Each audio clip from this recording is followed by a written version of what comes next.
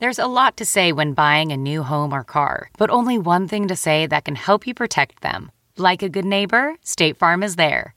And just like that, a State Farm agent will be there to help you choose the coverage you need, no matter where you are in life. When you need coverage options, your State Farm agent is there to help, on the phone or in person. Like a good neighbor, State Farm is there. Since 2013, Bombas has donated over 100 million socks, underwear, and T-shirts to those facing homelessness. If we counted those on air, this ad would last over 1,157 days. But if we counted the time it takes to make a donation possible, it would take just a few clicks. Because every time you make a purchase, Bombas donates an item to someone who needs it. Go to bombas.com/Wondery and use code Wondery for 20% off your first purchase. That's bombas.com/Wondery, code Wondery. Welcome to the Nerdist Podcast number 590. At Midnight's going to New York next week, so our set will look different. The guests will be some people who've never been on before because they're on the far East Coast from where we tape the At Midnight program, which is on the far left coast of the United States. And there's no way it's impossible. It takes days by wagon, weeks even, to get from one coast to the other. So some of these people have never been on the program. So we're very excited. At Midnight from New York next week on Comedy Central, which is Clive Barker. Now, this is a very interesting podcast because it's in two parts. The first part was recorded in September of 2013. Katie and I went to Clive's house, and which is amazing, by the way. It's so there's like secret rooms, and there's dick sculptures on the walls, and it's tons of his paintings, and the house is exactly what you would think Clive Barker's house would be. And so we went and met with Mark Miller, who is the vice president of Seraphim Films, and who is one of Clive's closest. I mean, Mark's pretty much family. Mark's actually also part of the podcast. But here's the interesting story. A handful of months before this podcast from last year, Clive went to the dentist. Something happened. He came home and went into a coma. And it was a mystery illness, apparently. He doesn't know what happened, but he was in a coma, and he came out of the coma, and he was really messed up. And so he had essentially been convalescing in his home, and so a lot of this podcast is, in the beginning, is just talking about the story, because he hadn't really talked about it in depth. And we get about halfway through the podcast, and he just wasn't feeling that great, because even just sort of getting up and getting around daily was difficult after the illness. And so he was kind enough to give us, even I think like 40 minutes of his time. And he said, "Hey, can we break this into two parts? Can you come back later?" And we said, "Sure." And just because our schedules weren't lining up, it was almost a year, close to the day actually, from the last time we were there. Clive was doing a lot better. He was painting all the time now. He's also been celebrating the director's cut of Nightbreed, which is out on DVD and Blu-ray now. They found all this footage that had been lost for 25 years and re-edited the film, because Clive wasn't really super satisfied with the way the original version turned out. So he and Mark worked together, and they really just redid this film, and now it's out.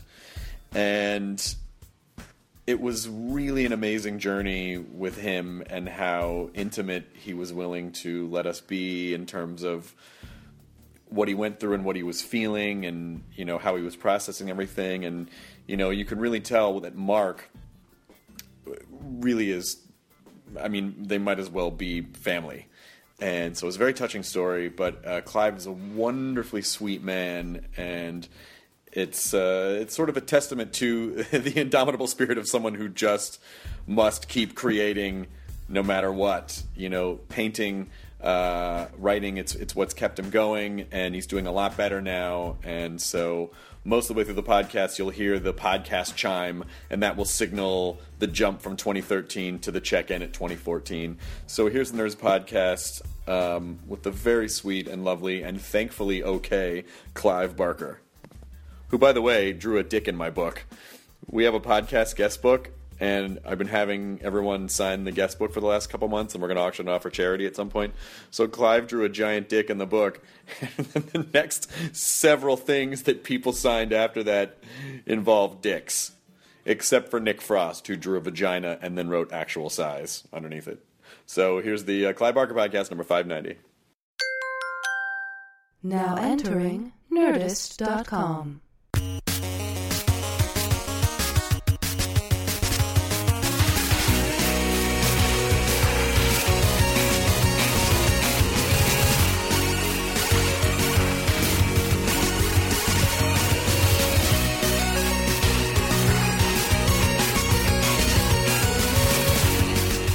We're now in your main house. We were in your other house, yes, which was kind of like the work castle. Well, they're both work castles, really. They're just different kinds of work. This is the place where I write. This room is where I write, and all my research stuff is here. All my texts are here. Past texts now, and I paint and write here while I'm recovering from being ill. So I've had to sort of what's the word? Sort of draw my horns in a little bit while I've been recovering. So because it's just everything is sort of when you get sick for any reason, everything is more effort. Yes. And you just don't want to. I don't want to waste energy going somewhere. I prefer to just stumble out of bed and literally go right behind you and start writing. Right. Or as today has been, because I haven't felt good at all, I'd just been writing, here. Yeah. So there are little tests of the tests of how badly you really want to do this. I think. I think all artists are tested all the time by how much do you really want to do this. Because I don't think there are many artists who would say hand on heart, this is easy. Yeah. I just don't think there are. I mean, if they say it's easy, they're not. They're faking it. Or something's wrong. Yeah, something's wrong. Yeah, or the work's not good. Right. Right?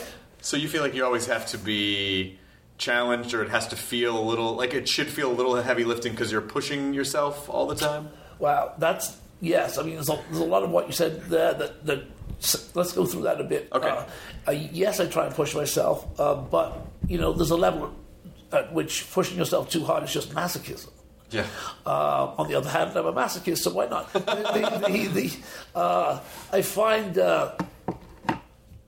I find when I push myself hard, the work is better, but on occasion it can also be depressing. You get to a point of you can't push yourself so hard that you repeatedly fail, because that just puts you in a black place, in a dark place. So somehow or other, it's about judging your skills, I think, and saying, well, what can I reasonably achieve? And you went to see some of the paintings next door, right? Yeah, I saw that. Which I can't even describe to people how many paintings there are. I mean, just like stacks and stacks and stacks of paintings. There's about 1,000, I think, and most of them are in storage. Yeah. But the biggest of those is 25 feet long and 12 feet tall. Yeah. And those that's at the very limit of what I could do as a single person. A 25-foot painting, 12 by 25 was just like, okay, this is as much as I could ever do. And those numbers of paintings were, I think, as much as I could do. I mean, they really squeezed me dry. Yeah.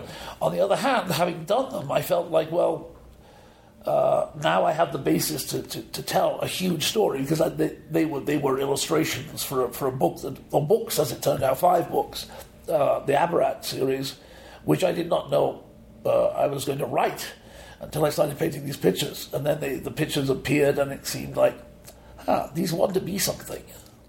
They want to tell more of a story. They want to tell more of a story, absolutely. And they want to tell a different kind of stories than the stories I'd hitherto been telling, which were very, very dark. Do you write to get away from painting, or paint to get away from writing, or like is one of them a break, or are they both work, or are they recreational anyway? None of it's work. None of it's work. None of it's work. No. None of it's work. I've never worked. Well, that's good.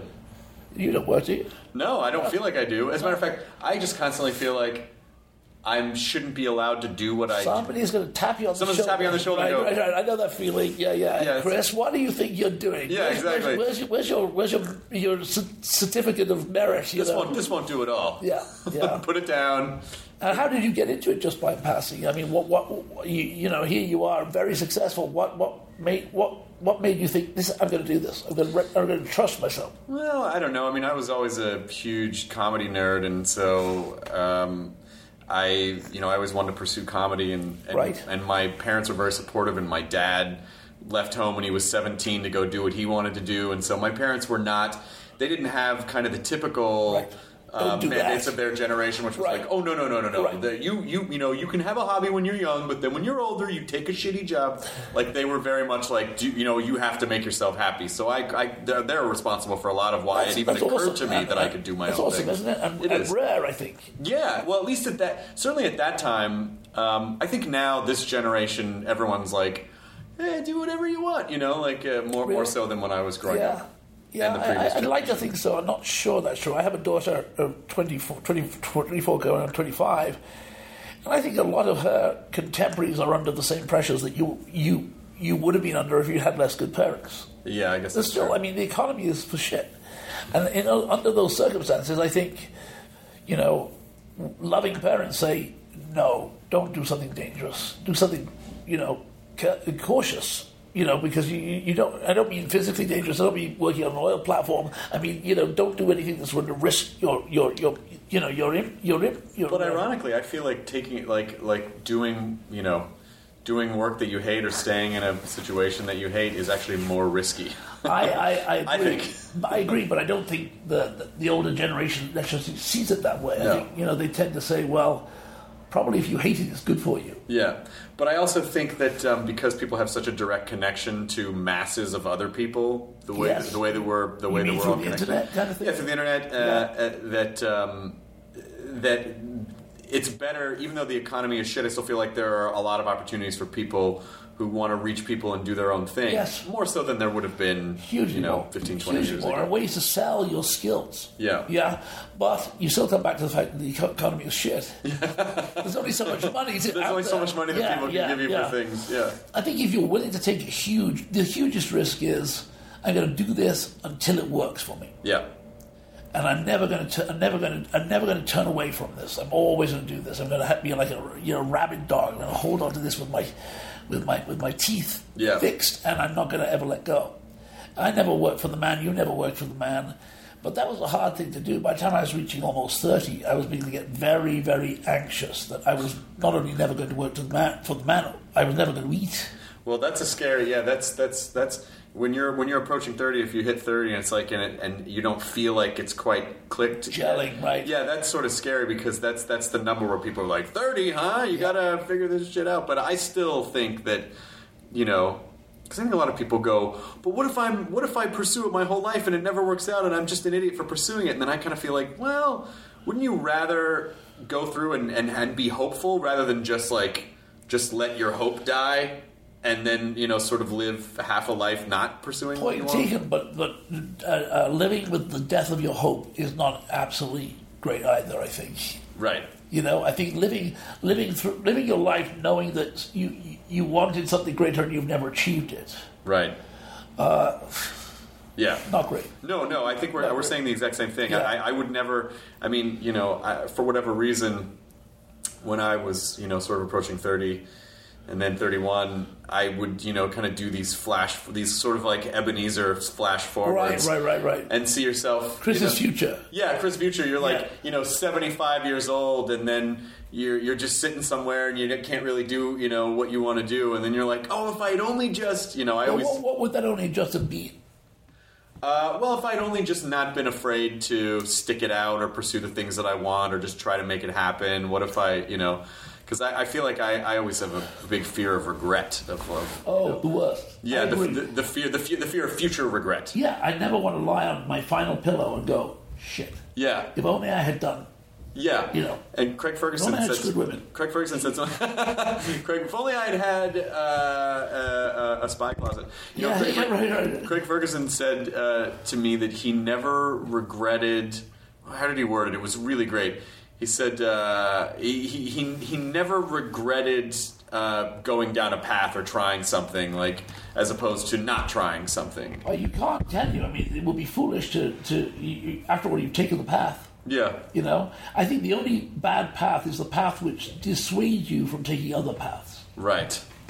Because you can get safe, and I guess the more successful... Terror makes you safe. Fear makes you safe. Yes, and of course, which... I think it happens to a lot of people. The older you get, or the more successful you get, it's like, oh, I don't want this to go away, and so then people stop taking risks, or they get comfortable, and I'm lucky. I'm too stupid to do that. I continue to, branch off into other places. So writing horror, and then writing fantasy, then writing for kids, and then painting, and then making some movies, and writing some plays. And, we got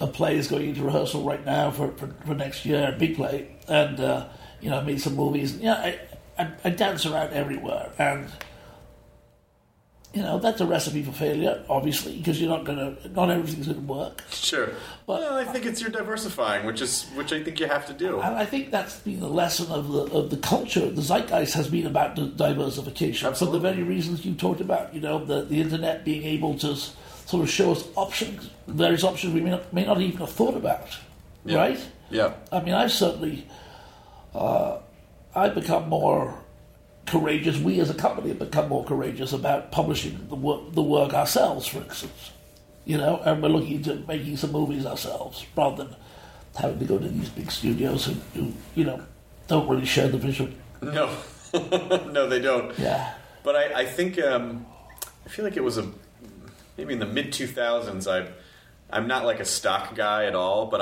one day I was in a bookstore and I'm like, I'm going to learn about stocks. Why not? By the way, I still haven't learned about stocks. Oh, okay. So I read a couple of books, and then I kept seeing this like diversification thing, and so seeing that, and that other sector was right about when I started, and so then I was kind of like, oh well, why couldn't you do that with your career? Like, why does it have to be money? Why couldn't you do that with your life? And have you done that, do you think? Yeah, there's no question. Yeah, there's no question. And it's been good for you, obviously. It's been good, yeah, because the good thing about career diversification, which doesn't happen with stock diversification, is that oftentimes if the water rises, right, then in one area, right, then everything kind of goes up. So right, it's so that's good. But you, just in terms of, like with fear, speaking of what to be afraid of, it's kind of got through the scariest thing anyone could ever have to go through. With the illness and the coma, and I would love to talk about it with you a little bit. The short version is probably as easy as anything. There's a thing called toxic shock syndrome. Yeah, TSS. Right, and I went to the dentist, which is a common way for males to get toxic shock, and 2 hours later came home and didn't even have anything really bad going on at the dentist. It was a checkup, wasn't it? Cleaning or something. Very routine. And collapsed. And woke up 3.5 weeks later. Oh my God. Had three strokes and then went into a coma. Oh my God. 3 strokes. Were you aware that this was happening as it was happening, or you just... I was aware when I came out of it, for the 3 days that I came out of it, that I was being delivered into living hell, because I had 10 IVs in me and 3 tubes up my nose and down my throat. And when you wake up and that's what's going on, you can't swallow and you can't breathe properly, and there are all these people with masks walking, because I was in ICU, walking around whose faces you can't see and you've never met before. I thought I was being tortured by either human beings with bad complexions or aliens, and that it was horrible. I couldn't breathe, I couldn't swallow, I kept loosening my straps, and I eventually managed to do it labially. I actually managed to get some of the stuff away using my mouth. Oh wow! Yeah, by getting the tubes out of my throat by just regurgitating them. Did they put you back under at that point? Yeah. They did? Yeah. Yeah, Did you find him? No, I was getting the text messages in real time saying something's going on. Meet us here. We're being loaded in the ambulance now. He's having a seizure, and it was terrifying. This is right after Christmas. Yeah. And it wasn't great. Yeah. It wasn't great, and it's left me. I've left the house 5 times since I got out, which is 19 months ago. Oh my God. Yeah. 19 months? So what is, I mean, I'm sure a lot of people, we have sort of we have what you would call a nerdy community who listens to the podcast. I'm sure there are a lot of hypochondriacs out there. And so to hear like, oh, fuck, going to the dentist can do that? Well, fuck that. I'm never going to, like, what was it? Did anything specifically happen? Or is it just, no? There's bacteria in our bodies which gathers in large amounts in various places, and sometimes it can be loosed quite accidentally into the bloodstream. And if it goes into the bloodstream in sufficient amounts, the blood sort of convulses, the body convulses, and there is systemic breakdown. The whole system goes, we're out of here, bye. And the chances of actually losing your life are very high. And when I actually did come out of all of this, 7 doctors who I was being looked after by 7 doctors, each came in one by one and said, "You should be dead. You should be dead. You should be dead." Absolutely, just right. Well, yeah. Every day I came, I thought you'd be dead. Yeah. That was a nurse. That was the comforting thing. The doctors would say, we expected an empty bed every day. Oh my God! And did you weren't aware of anything at the time? Oh, like I was when about 3 days, and then I'd lost 35 pounds, mm-hmm. and I was incredibly weak. I couldn't stand. It was really, really rotten. and then my readers have been either wonderful or terrible. Terrible? How so? Well, some of them say they don't care that I've been ill, they just want the next book. And then if you're like, when I've been sick, they're like, I'm just a fan. You're like, yeah, I know, but you gotta give a guy a chance to recover from... Yeah. And there are a lot of people who completely understand. They say, take your time, do it in your own time, do it the way you need to do it. Yeah. But there are an awful lot, Marcus, it's not true, who are just, willful sons of bitches who say, we don't care about your illness, just write the damn thing. Oh, wow. How long before you were able to... How long before you could actually start writing again after the ordeal? It was the next day. With tubes? It wasn't very good. Well... but that's why, I had to get back on the horse immediately. I mean, but, and it's interesting, because I have been out of the house so little, I've written every single day since coming out of hospital. So that's 19 months of writing. And, yes, I'm obsessive, but it does keep me sane. Well, Mark was saying that he'll sit down with you and you're writing one book with your left hand and then writing the children's book with your right hand and then doodling in the margins and then also pitching a movie idea with your mouth. You don't want to know what I'm doing with my dick. It's like that can also have a paintbrush tied to. Oh, that explains why you're able to get so much done. Exactly. You have a prehensile cock, absolutely. Which is good. Just lean the canvas against the right angle. There was a dick mold above a door in the other place, and I asked. Say nothing. Yeah, that's the one. Don't speak. Say nothing. Well, if you were the origin of that, then bravo, my friend. Is this the one upstairs? Yeah. Oh, yeah. That's you're a gifted man. Gifted, I don't know. Yeah, gifted, yeah. After the people under the stairs, the next one is the dick above the doorway. Well, actually, Renoir, the painter Renoir, had very advanced arthritis right through the last 10, 15 years of his life. And he always used to say, it wasn't true, but he used to say that he had his paintbrush attached to his erection. And this is a man who was in his 80s. Oh, wow. Yeah. Well, there is a drawing, an illustration behind your head right now that is a boner with a flower in it. It's a beautiful picture. It's a great picture. Yeah. Who needs vases? Right? But no roses, please. No roses. No roses. Oh, yeah. No roses. Special occasions. Yeah. Oh, yeah. Saturday's only. Can we take a brief break? Yeah. I need to... What's funny about that picture is there's so much detail in this, erotic detail in this. Yeah. And I managed to get that through my publishers without anybody commenting on it. Oh, really? Yeah. Which I thought was very funny. Well, I guess if you build up a certain amount of cred at some point, they're going to be like, yeah, it's Clive. Yeah, but they didn't know me at that point. Oh, okay. Yeah, but you're right, of course. If I had built up that amount of cred, but I actually hadn't. I was a neophyte, and but I think it was something different. I think it was the English are too embarrassed about sex to mention it. So they just do. What sex? And there's pussies, there's cocks, and there's buttholes in, all of it. We're talking about, 20 or 25 such orifices in the picture. But then also that's sort of like, this to me really kind of, like if I saw that picture, I would say, that looks like a Clive Barker thing, because it's got the erotica, but it also has the skin and like the brain, right. and then that sort of like gothic medical. Well, it's from the story is called The Age of Desire, and it's about an aphrodisiac which gets out of control, and it's a really, I've always brought more sex into horror than I think probably anybody had before me. Yeah. And I wrote it graphically. It wasn't written sort of in a sort of delicate, oblique kind of way.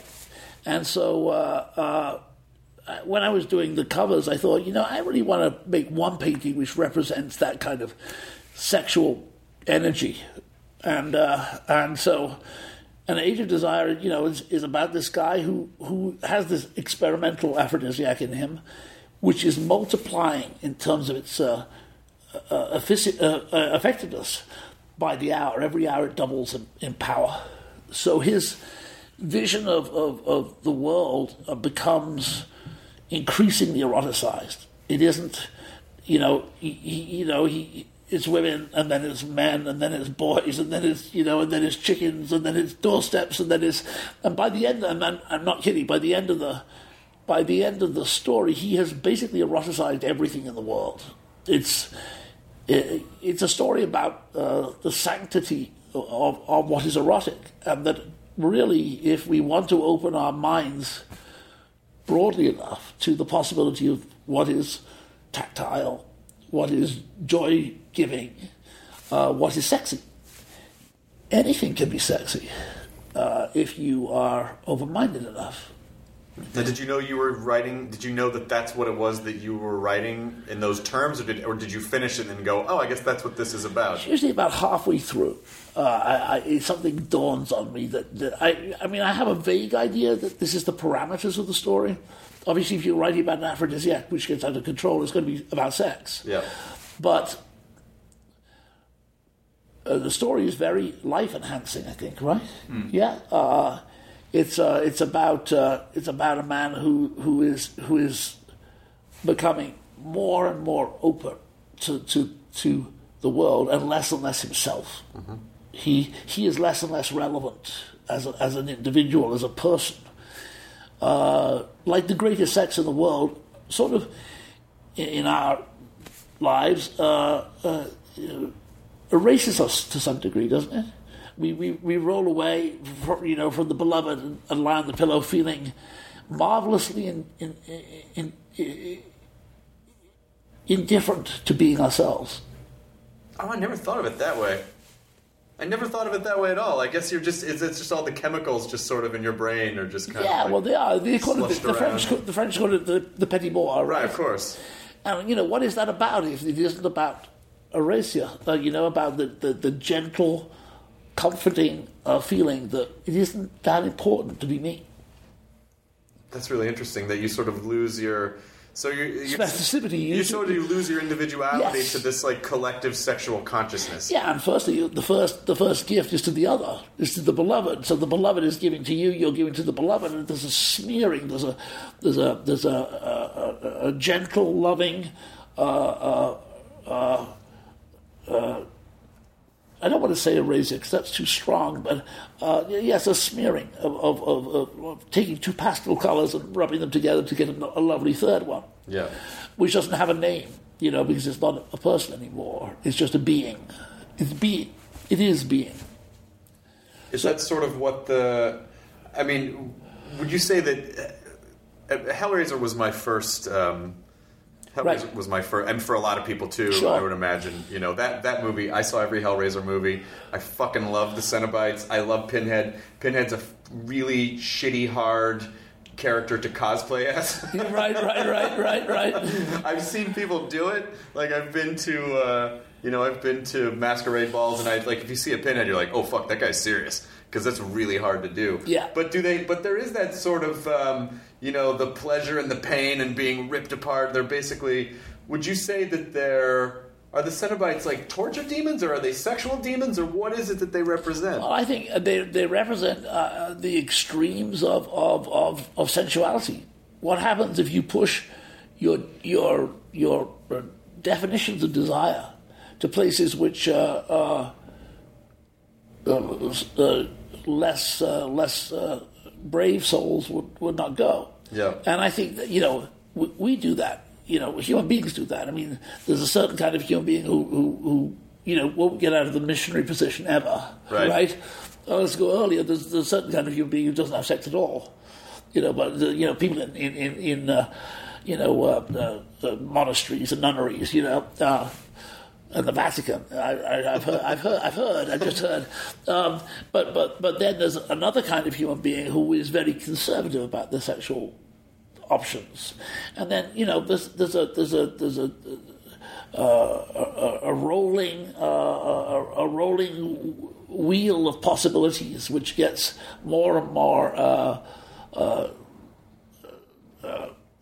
ambitious for what the body can do, what the senses can do. And I think everybody has a different place they will go, or different places they will go. I think as we grow older, we maybe find ourselves open to options that we wouldn't have maybe thought too much about an earlier age. I just think that there's something joyful about the body. The body gives us great pain, of course, and great reasons to panic and so on. But if we only look on the dark side, if we only look on that side, then we're only seeing half the picture, aren't we? The body also gives us joy. It also gives us bliss. It also gives us reason to celebrate. If it's only just looking across at somebody who's naked, who you think is beautiful when naked, that's a wonderful thing. And I think it could not give us that degree of pleasure if it did not also have to give us pain. They're tied together. I think people will try to avoid pain more than they'll get pleasure. Of course they will, but it's not about avoidance or anything. It's what the fact of what you got. Right. It's no use trying to avoid it. It's going to come anyway.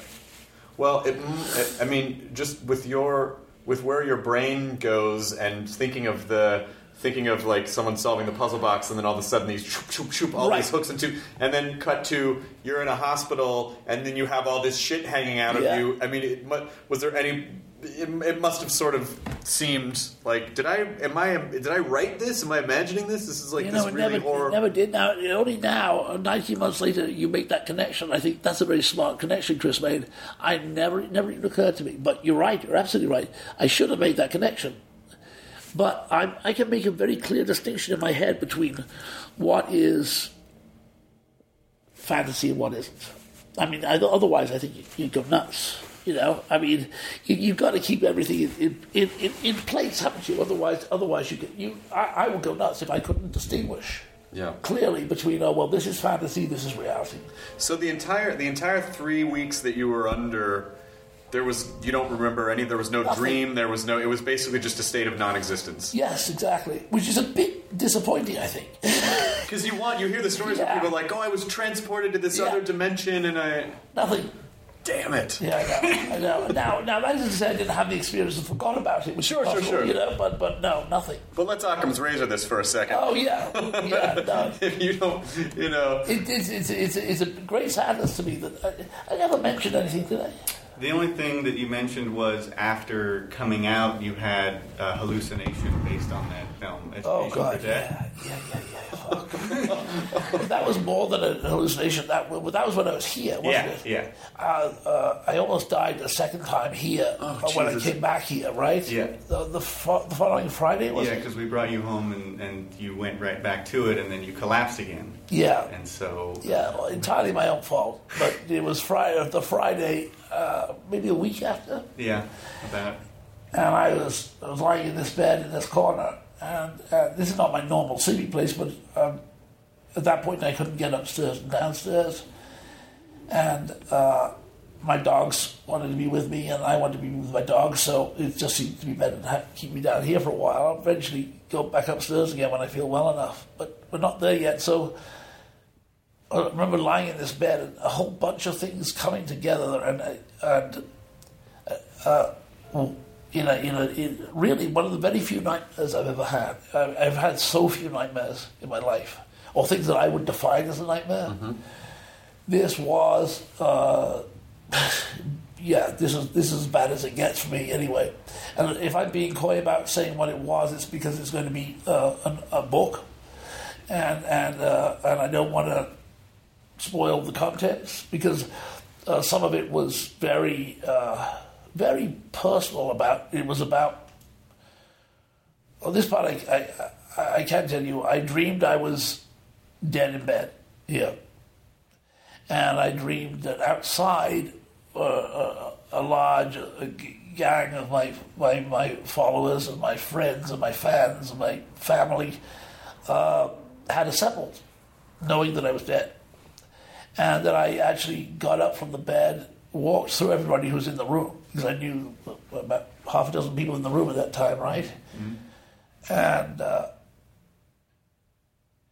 I walked out of the house unnoticed, through everybody, and out into the street. And it was very, very windy. It was the evening. It was very windy and cold, and which it was at the time.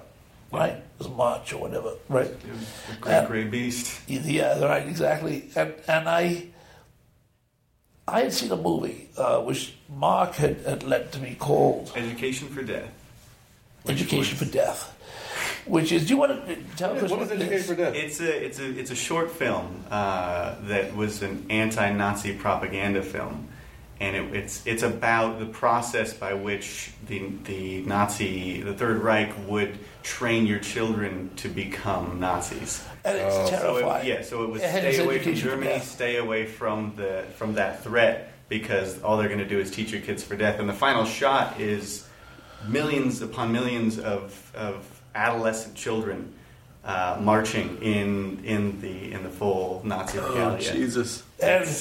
But along the way, a number of the Third Reich, high command turned into various animals. They turned into pigs. They turned into goats. They turned into. It's quite like the Night on the Bald Mountain sequence from Fantasia. Do you remember that sequence? You know, where the devil gathers all these things up from hell and they dance on his hands. Yes. You know. That's exactly the same imagery. It's interesting it was made at the same time, 1941, right? Yeah, I think so. And Disney. Yeah, and Disney. And Disney, of course, yeah. And they were carrying carts full of corpses. These little pulling carts full of corpses. I cannot emphasize how strong this imagery is. I wish we had something to show, Chris. We don't have it, do we? No. I'll dig it up online. Yeah. The internet will not fail me. I'll find it. You this will make a lot more sense when you see it. The color values, everything is just incredibly dark and grim. And so I take that imagery, I go outside into the street, and what I find is there's a factionalizing going on outside. There's a battle going on between my people, my mourners, my celebrants, and the forces of evil, who are culled from the movie. And it was horrible. And when I woke up, I could still see some elements. I could still see vultures in this room. So I was still having that part of it carried over into reality. And I was lying here, basically hallucinating over, God knows what my temperature was. And I wasn't making much sense, was I? No. Was it just a fever hallucination, or like from the drugs, or from the coma, or do you any? There were so many reasons it could have been. I don't think it was from drugs because they were. I don't know what drugs I was on. I suppose I was on a lot. I don't know. Yeah, there was just. I don't know, but I doubt they would have. I think it was an imagination which had been, was released into a place where it needed to act again. I'd been. What you looking at? It's showing me imagery from the film. I forgot I put it on my Instagram. Just the little kids. Just little Yeah. kids. See The animals here. I can Google it. Would you? Yeah. Well, just you understand hugely how this imagery worked, because this is a dark room, but it's a dark room full of images I like. Well, and not only that, but this is a room that I assume you spend most of your time in right now. All my time. No, there's really just kind of a modest-sized television over there. Your computer's over there. I don't see a laptop, but what I do see is a lot of papers and a couple different notebooks and so you do. I handwrite everything. You handwrite everything. Yeah. I always have. Every novel is handwritten. Every poem or whatever. Oh yeah, Mark showed me the original Hellbound manual. Oh really? Text. Yeah. Fucking awesome. But did it change? I mean, up to that point, everything was going in one direction, I'm sure, yes. And then all of a sudden, you mean after everything's dramatically changed, and do you still feel like yourself, or does the pre-coma Clive feel like, oh, that was kind of a different guy? This has changed me in this way. Very, very, very smart question, and it's a very, very hard one to answer because I'm not who I am. I think it's hard to answer what I was. Right. I think you need to ask a third person. I think you need to ask Mark, because I think Mark was there for. I mean, it's tough because I think we all changed. It was yes. There is nothing. Well, talk about that. There is nothing now that is the same as it was then. Go on. It was a tough time. Oh God, yeah. Oh God. For everybody. Yeah. So everyone essentially changed at the same time, so it's difficult to. Yeah. Well, everybody assumed, including me, that I was not going to make it. I was going to die, and so. Even when I came back, there were still a lot of people saying, you got to be very careful, Chum, because, it would only take one misstep and you'd be down. And, does that scare you, or are you sort of like, fuck it, at this point, I've already I've already gotten past it? Pretty much that. Yeah, I wouldn't say fuck it, but I would say I am cautious. I'm more cautious than I was, but I feel like I've survived this one. And I think it was a tough one to survive. It really was. Yes? Yeah. But we fucking made it. And the we is important, because I would not have done this were it not for my love of Johnny and for this man. And I was surrounded, and for my daughter. And they were with me for weeks. And a lot of the time I was speaking and I wasn't making any sense, and I was coaxed back to the land of the sensible by the loving hearts of people who put me ahead of themselves, which would make me cry even now if I wasn't in company. That's a big thing that's changed. I am a much more empathic man than I used to be, I think. Mm-hmm. I care a lot more about looking at other people's situations because I realized when I got so sick that a lot of people were sacrificing a huge amount that I would not die. They were sacrificing the rhythms of their lives, their love affairs, their all kinds of other things. And that remains very moving. And so does part of you sort of feel like, not just for yourself, but you want to sort of get well for them and make it better? Yeah. In fact, that's the only reason to get well. I don't do a lot of press. I don't do a lot of first-person singular talking. Sure. You know, I'm not interested in that terribly. This is the first time I've ever talked about this, for instance. After 19 months, right? Mm-hmm. I haven't done a piece of press. The Guardian asked right when you came out. Say again? The Guardian asked when Right, you came out and right. said, No. you know, we're not ready for that. Well, this is a good way to do it because it's your words and it's the way that you Right. want to tell the story. It's not a media outlet kind of taking the Right. bits that they want Changing to the build a words story. and- This is just you saying this is, almost probably slightly therapeutic in a way, but also for your fans. There's been so many misrepresentations, so many people saying the wrong things, telling it the wrong way. It's quite nice to be able to put it the right way. It's lovely to have Mark here because he is the other part of this equation. It's people do not live and die alone. We live and die as part of a cabal, a little clan, either a family or I suppose in the simplest, a relationship between you and your lover or you and your dog, But you do, everything, you see life in the eyes of those who love you, your life in the eyes of those who love you, and you see your death in the eyes of those who love you. When you were at the hospital, it's like 2 weeks in, so he's still a week out or so from surfacing. From surfacing. Yeah. At that point, were you still hopeful, or were you starting to feel like There was no? It was weird because he's like a force of nature, and you don't. I can't, and I still can't, even though I have the image in my mind. I can't picture him not being here or not being, that's a really interesting point of view. That must be sort of, boy, what a way to kind of face your own mortality through this person that you're like, well, fuck, if it could happen to that guy. Exactly. I was like, what fucking chance do I have? He's the guy that's supposed to be invincible. That's right. Well, he kind of is because he's still here, and he won't go down. I did kick Johnny across the ward. Yeah, it's true. One of the first day he came out, he kicked Johnny in the ass. His boyfriend, he's by his side. He's like, "Baby, you're coming too." And Clive, because he's hallucinating, and he just goes, "Get away from me!" And he just starts kicking it. Which ironically was probably a very positive sign. Hey, he can move, he can kick. He's back. He's going to be okay. Johnny was shocked but not offended. Yeah, no, of course not. I guess the guy's back, I'm getting tired, guys. I'm sorry I am. Can we do this in 2 bites? Is this possible to do? Do you live a long way away? No, not that far.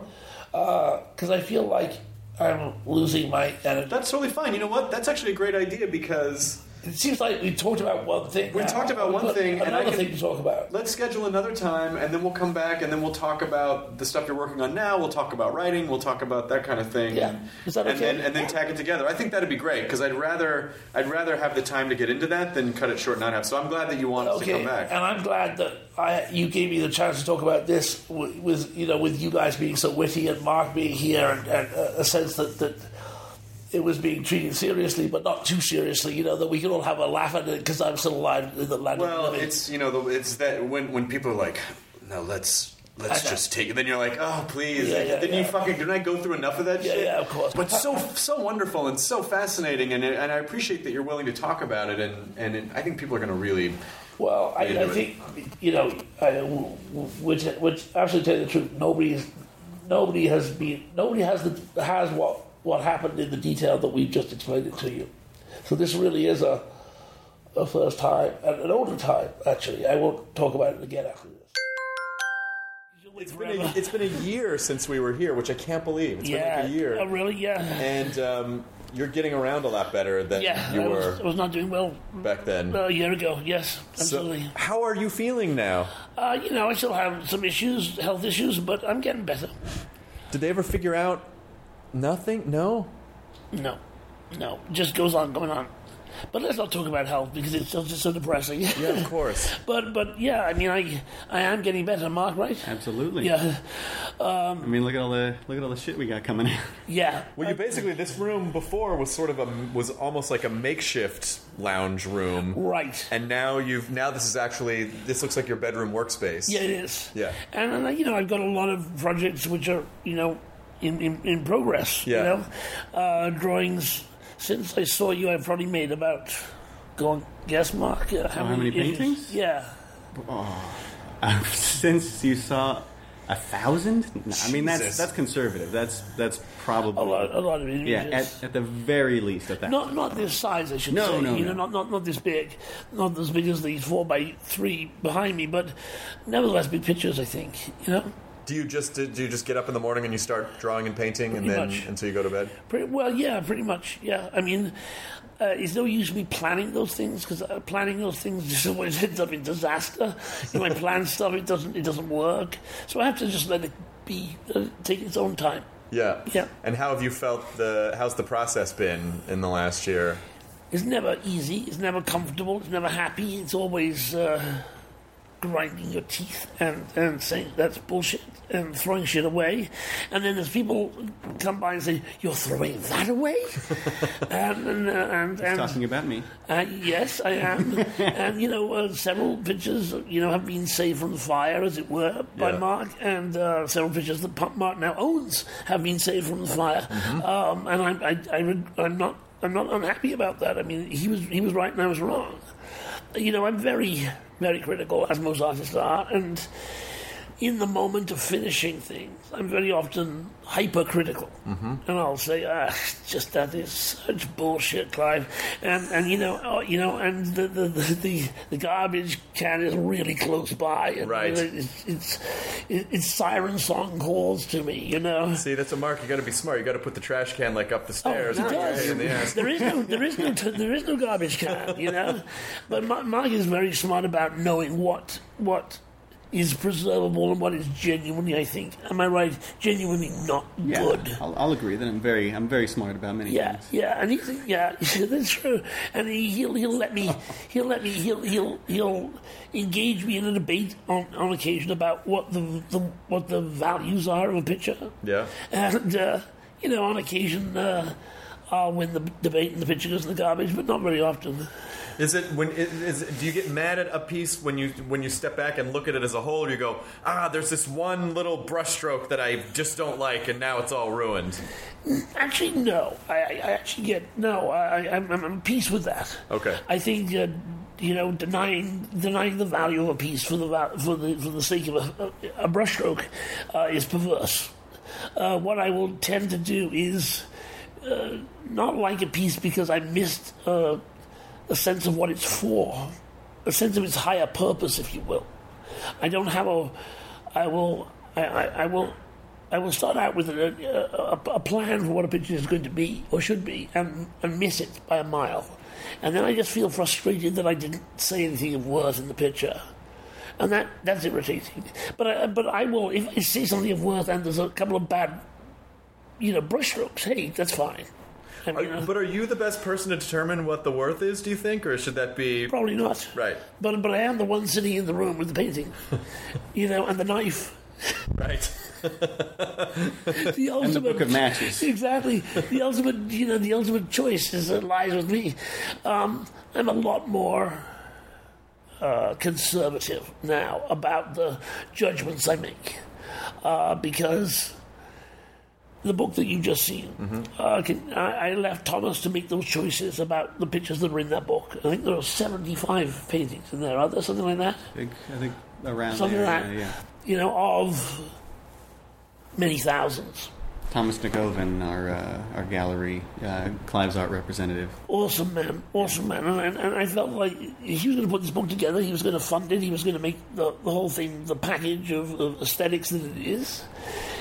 And I thought, well, I should let him make the choice. If there's something I don't like, I'll kick and scream. Yeah. But there wasn't. The book came out pretty much with his choices intact, right? Yeah. And there were pictures in there that I'd actually thrown away. Oh, really? Yeah. And you were okay with that? Not many, I have to say. I mean, 2. I think. Yeah.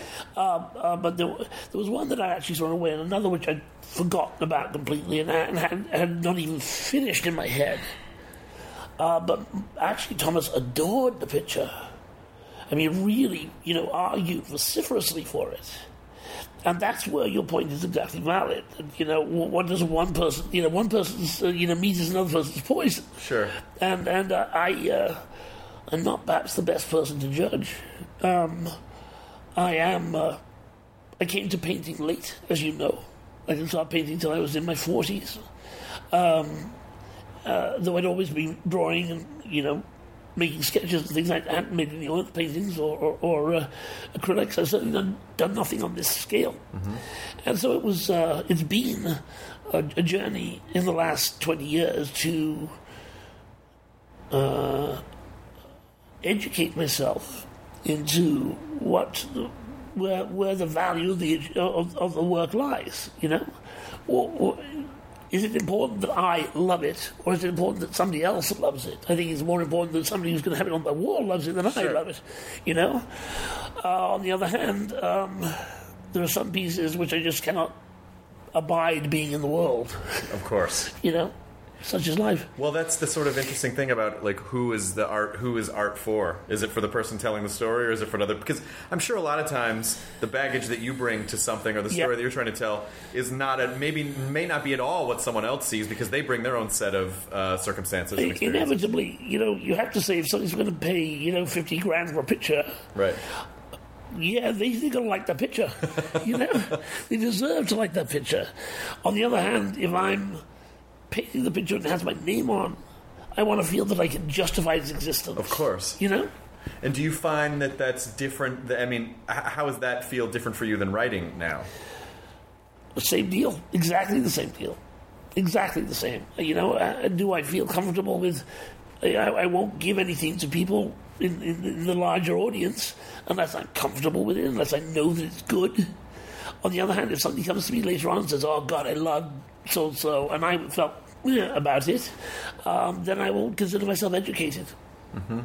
Have you ever, are you kind of in the process now of you paint something and then you go, I think I have to write about this? Tell me what you mean by that. So you construct a painting, you tell a story with a painting, you go, you know what, I think I need to express this in a different medium. I need to tell a larger... Well, Abarat was that. Abarat was always that. Abarat was, making paintings and then, oh, wow, I need to tell stories about that. But that's the only time. Yeah. And so where are you now? I mean, is there any ultimate goal, or is it just, I just need to churn out as many pieces as I feel every day to... I perhaps would be... I would withdraw from the word churn out. But I mean, it just seems like the volume of paintings that you've done in the last year feels like, I mean, that's like... This is basically 2 or 3 a day. Yeah. There's a lot of pictures. I agree. I can't stop. It's as simple as that. I can't stop. What do you think would happen if Mark tied your hands down and you can't paint today? What do you think would happen to your brain? I think I'd be, on Thorazine very quickly. Seriously. I mean, I think that, artists need an out for their imagination, inevitably. Has this helped the healing process? I don't know. I don't even want to go there. Okay. Yeah. I mean, that's too complex to ask. Or for me to know, put it that way. Yeah. And how do you feel like you've evolved in the last year? Same question. Ask my friends. How's he evolved in the last year, Mark? He's... The paintings, I'd say, are different, but, I mean, they're fucking raw, and they're incredible. Yeah. Yeah. Do you think that there will be scores of paintings that you'll never show anyone that are just for you, or you want everyone to see them? Not that I can conceive of. No, there'll be a few inevitably. Yeah. But no. You should concentrate on this guy. He's getting away with murder here because he does have insights that he's not sharing with us. What are you not sharing, Mark? Sitting over there all smug. How dare you? Watching an interview. Yeah, he's the one. He's been close to this process longer than anybody. Yeah. What do you see, Mark? I see. He's not kidding though. He would need Thorazine if I tied his hands down. That's what I'm talking about. Yeah. What have you learned? I've learned from this man. I've learned how to be a better everything, a better writer, a better imaginer. I've learned that he sort of views the world like a man dreaming while he's awake. Oh wow, that's a really good way to put that. And And every time I give a tour of the office and I show them, the paintings that are downstairs and everything that he's accomplished, you have 40 novels and paintings and dozens of films and the body of work is so impressive. People say, "Geez, it makes me feel like I haven't done that much with my life." And I turn to them and I go, "No, you don't understand. It's not. It's just he can't not do it. Right. It's coming at him so fast that it's all he can do to get it out in time." Does it ever get annoying where you're like, please just give me a minute to not... Clive nods. Yeah. Yeah, of course. It gets exhausting. Totally exhausting. Do you ever have to get up in the middle of the night and do it? There isn't the middle of the night. Okay. that would connote sleep. Yeah. I work all the time. Yeah. There is no middle of the night. There is no middle of the day. There's just time. Bathroom breaks in between paintings. Yeah, sometimes. Sometimes I just piss on the canvas. Can we take a break for a moment? Sure. Yeah. I just want to prioritize. We're gonna be fine. Okay. I think it's without focusing on health too much. It's just the way that these podcasts are going to lay out. Is yes. I'm going to put last year's up, and then tack this on to the end. It's like then we caught up a year later. Got it. Last year, you were very generous with your time, and at a certain point, you said, "You know what? I'm tired. I got to go." Yeah, absolutely. And so we, just because of the nature of our schedules, we're here almost exactly a year later, and so it's just really interesting to catch up. And it was. Where do you see the differences? Well, first of all, you seem a lot more up. Right. Than you were. Like, you could barely even get up the stairs last year. Right, and now you tooled up the stairs. You come back. Yeah. And it was, we were in the, I remember we were having this really interesting conversation about, that when you came back, the direction we were heading in with the conversation was, what was your first fear? Is my mind is gone, I don't know if I'm going to have this art. And then you had it, and then that seemed to, and you were, you almost got a little emotional, Mark. You were like, because obviously the relationship between you guys is so tight. It's so tight and sweet and intimate and wonderful, and you were there. Like you're the family. Like you guys, family for each other. Yeah. He has Stephanie, and and I have my family. But altogether, it's a single family, right? Yeah. Do you want to talk about that? A brotherhood. A brotherhood. A brotherhood that turns into wives and husbands and and all those things. It seems to me that the commonality is making good art, and I love this man because he puts art before his own comfort, as I do, and I think that's kind of rare these days.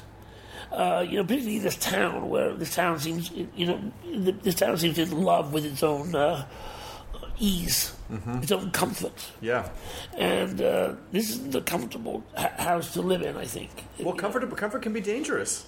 When you get too comfortable, then you're not inspired to grow, and when you're not growing, then you start to wither.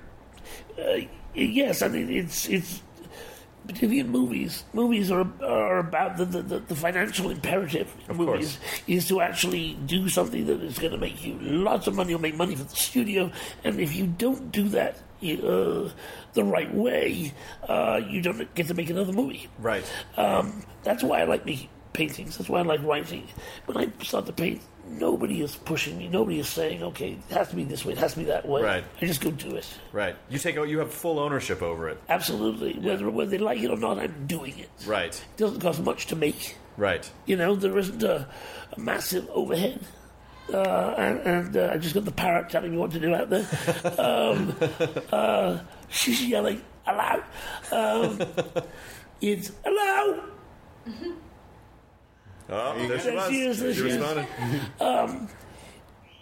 This household is about animals and people and art. Yeah, I mean it's so funny that there's so much. If you just looked at the art You'd be like, wow, there's some dark themes here, but there's so much life in it at the same time. I think that's well put. Where do you see the darkness particularly? Is it because people? Well, this guy right here. Yeah. This mask here. He was. It has to be said, a commission for the cover of Fangoria. Oh, fantastic! So he has particular, roots. That was 8 years ago. That was actually the first Nightbreed. Was it really? Yeah, that was the first time you hinted. No, 6 years ago. Wow! And that was wow. That was the very first hint that there might be a Nightbreed coming out. That's what's exciting is that we have so much coming down the pike. And then, the Nightbreed thing is the big thing. So you found a bunch of footage that you thought you lost. We found all of it. Yeah, we found everything. Yeah. We found the whole movie. Where? All kinds of places. Where was the stuff that Fox had? That was it was in some Kentucky vault. Yeah, in the middle of America. How did you track that down? It was just we kept trying. We finally found a distributor, Scream Factory. That was willing to front the costs of putting someone on the field to search for this. And they sent their workers out there, and we finally got a hit back. Was it Kentucky? I think it was like Ohio, something, okay. Something like that. I mean, we found some here, but it was very, very bad. That was bad VHS quality, footage we found, but that proved that it existed. But what's bizarre is they only found the film footage. We didn't find any audio. So luckily we found the VHS tapes, which had the audio. Okay. So it was this awesome restoration job where we have this, and it is totally film. Resurrected. Yeah. It's totally what it should be. Yeah. So you started from the ground up again with it? I'm not going to say I did. He did. Mark did. This is Mark's, great achievement. Well, one of Mark's great achievements is the reconstruction of a movie that I thought was, dead, face down in the water. I really did. Yeah. I didn't think it had a hope in hell of ever being reconstructed. Never mind totally, even a little bit. Yeah. As it turns out, it is totally reconstructed. It's sweet, man. It's sweet to actually look at it that way and see, wow, they tried to break this down, but it comes back. And it comes back because people wanted it, not just Mark, but the people who created... created the movement, Occupy Midian. The Occupy Midian site. I mean, that was ground roots, That was people who just wanted to see the movie again, wanted the movie to be visible to them the way that I intended it, and they never known that, never seen that. So what was your intention, and what was it that happened? Like, what was the disparity between those 2 points? Oh, we need to sit down for a long time to talk about that, because there's actually a huge amount of difference between those two, between the movie that they put out, the bastardized movie that they put out, and the picture that we've now got, and which will come out on we talk about it on the commentary track. We go into great detail. Okay, good. It will be very clear to people when they see the movie, I think, how very different the picture is. I can't wait to see it, because I saw Nightbreed in the theater. I remember seeing Nightbreed in the theater. Yeah. That's awesome. Absolutely. So I'm actually... And I still remember it. I think that's... It's lovely that you like the movie enough to remember it after all this time, but I think there's something we have waiting in the wings which is going to surprise you, which is that there's an emotional weight to the movie now, which there always was in my original intention. Mm-hmm. There's a love in the movie between Boone and Laurie, but between the audience and the Nightbreed, which was simply fucked up when it came out in the first version. Now I think we've got that. Now the love is intact. The love is back. So was this sort of was this kind of a love letter for you to reconstruct this? Oh, yeah. Are you kidding me? I mean, it started out as a just from a purely interested perspective. I just wanted to see it, right?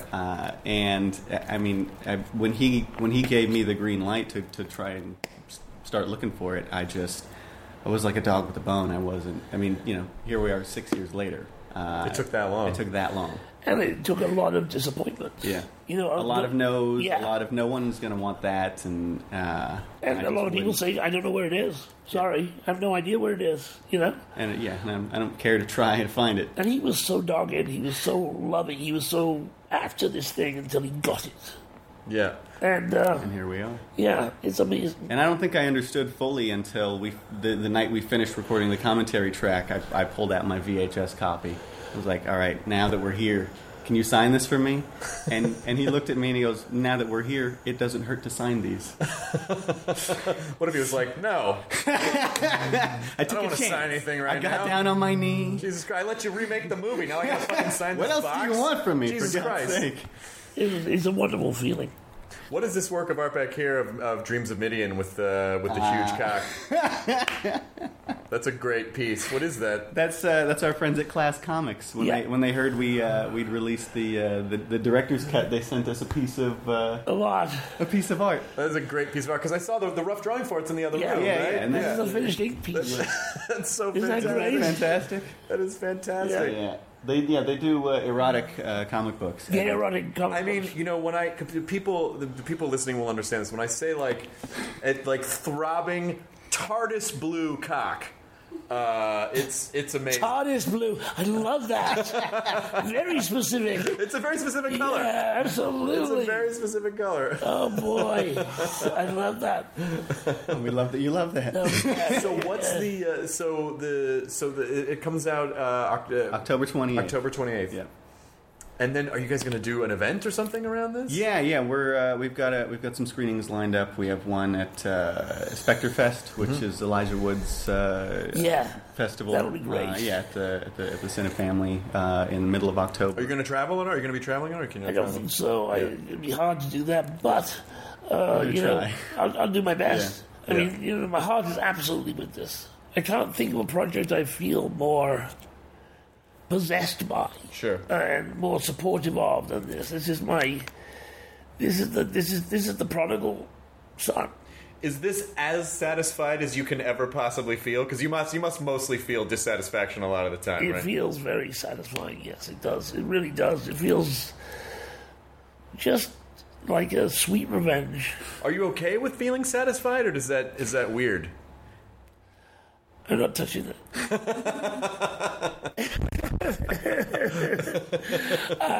Just pass me a cigarette. We'll talk about it later. Okay, good. Wonderful.